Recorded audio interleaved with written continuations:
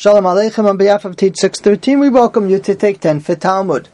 Gittin Nun, Gittin 50b, pagination is 100, starting from the second line on the page.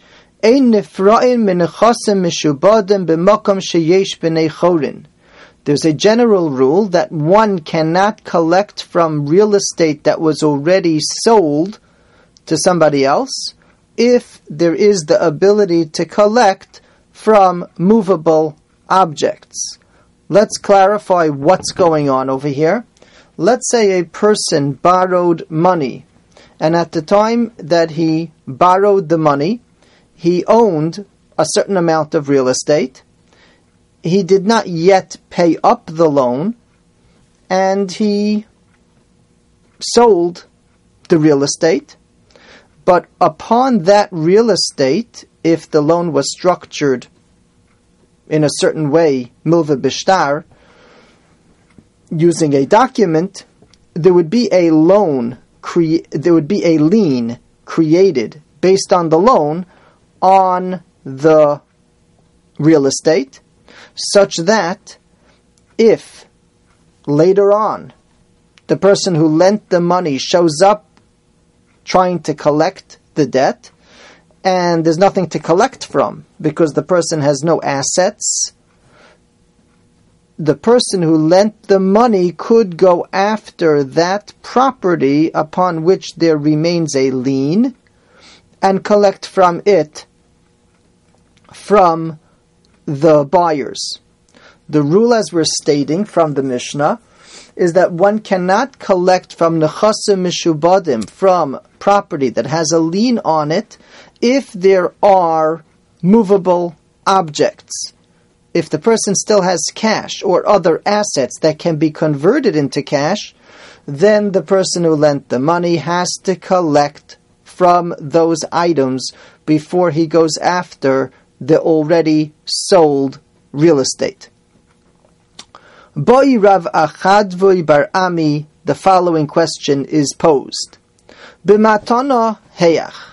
Let's say that real estate, which we're saying is protected as long as the borrower still has movable objects to pay up, we don't touch the lien property because it was bought by these buyers. What would be if it was gifted to those people? Instead of being buyers, they would be recipients of a gift from the person who borrowed money. And the question is explained as follows. Takantu de Ovid Rabbanon, is this concept that you can't collect from the lien property as long as there are assets to the person who borrowed?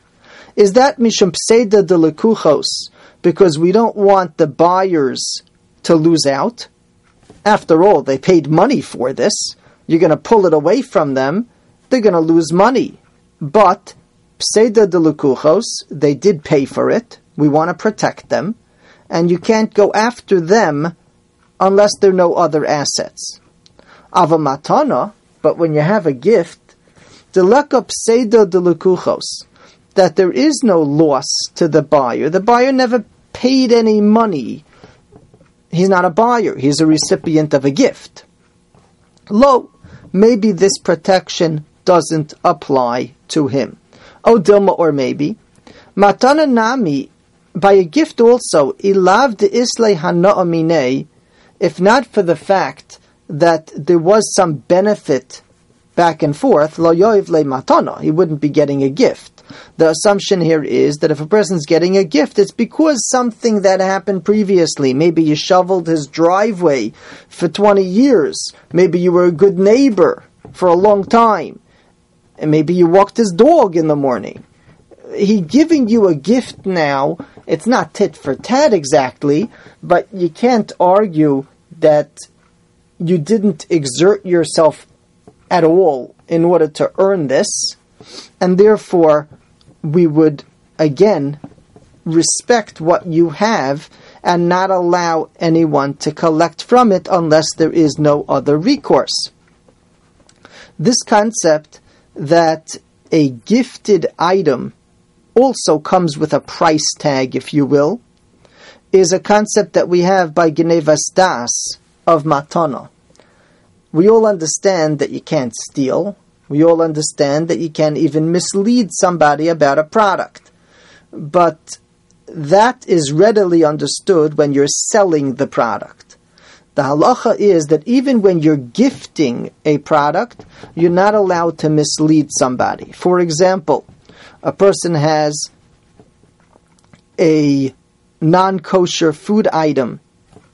However they got it, they accidentally bought it, someone gave it to them, whatever. When they give it to a non-Jewish neighbor, for example, who's going to be able to eat this non-kosher item, they're not allowed to mislead the person and give them the impression that it's a kosher item. It's a kosher piece of meat, even though it makes no tangible difference to the non-Jewish neighbor. But there is a genevas das, a stealing of intent, where the person thinks they owe you more than you actually gave them. They think that you're giving them a piece of meat that you could have eaten. And you're not allowed to mislead somebody, because even in matana, even though it's gifted, there is some reciprocity of indebtedness. And you're not allowed to mislead somebody. So that, for example, not long ago, someone gave my wife a ShopRite non-kosher, non-certified cake. And it was a nice gift item. She took it, she thanked them. What do I do with this? So I went over to my neighbor, who sometimes helps us as a Shabbos guy, when there was no heat, on a very cold day. So I went over to them, and I said, this is an item that came to us. It's not certified kosher. We can't use it, but I thought of you. So that's legitimate, because I did think of them. And that level of tovas hano, even if I can't use it, but they can use it. But you can't mislead somebody into thinking they're getting something more than you gave them. And that's in essence the same principle of this Gemara. A person receives a matana, there must be a reason he's getting the matana. It's not just ba'alma, just out of the clear blue.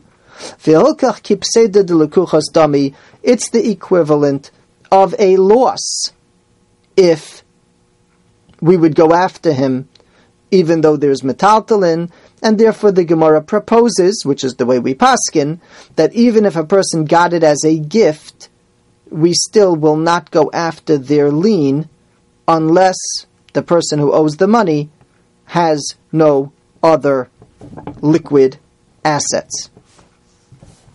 The Gemara brings a proof to this concept that we don't go after a lien if there are other assets, even in the case of a gift. Drop down about 5 lines in the beginning of a line. Im Omar, a person said, we're talking about a shchiv meira, a person on his deathbed, and he makes the following gift statement. Tenu masayim zuz leploni, va'acharav leploni, va'acharav leploni. He says, give 200 coins to a certain person, and after him 200 to a different person, and after him 200 to a different person. So clearly he's itemizing in a sequential way. There's recipient A, then there's recipient B, then there's recipient C. The Mefarshim say, being that we're talking about liens, as this will develop, it's clear that we're not talking about actually 200 coins going to the person, but rather real estate in the amount of 200 coins, because it's going to be a lien, and we don't do liens on movable objects. The halacha is, Omrim, we say, Kol hakodem b'shtar zacha. Whoever's earlier in the document gets, and we don't go after them initially. Initially, we go after the last recipient, because the first one still left something by the person who owes the money until the last person gets stuck that he's the person from whom we collect. Lefikach yatsa alav shtar chov gova mino acharon, you would collect from the last person. Ein lo, if he doesn't have enough to satisfy the loan in terms of the assets of the real estate that he received, gova mishalafanov, we would go to person B. Ein lo, if he doesn't have, gova mishalafleifanov, we would go to person A. Points out the Gemara v'afagav dekama beinonis ubasra ziburis, even if the first person has the correct type of land, meaning medium land, and the last one has the least valued land, and a person when he borrows is obligating his medium land, miziburis gavi mi beinonis lo gavi, you would collect from the least because we always follow the last person.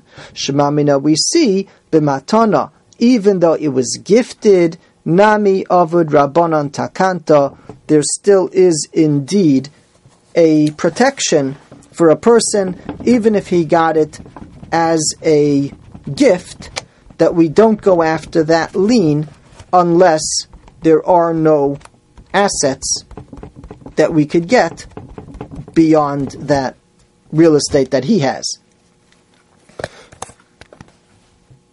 Now, the Gemara continues with questions on this proof, but we do paskin like this proof, as the Rosh writes, V'chein hilchasa, that's how we paskin, afal gav didachinon, even though the Gemara still has comments and questions on it, but the halacha is based on this proof, and regardless of whether the recipient is with purchase or with gift, either way he will be protected.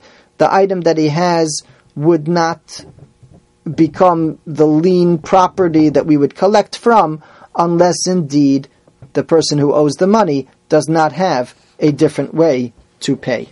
Yasher koach, thank you for joining.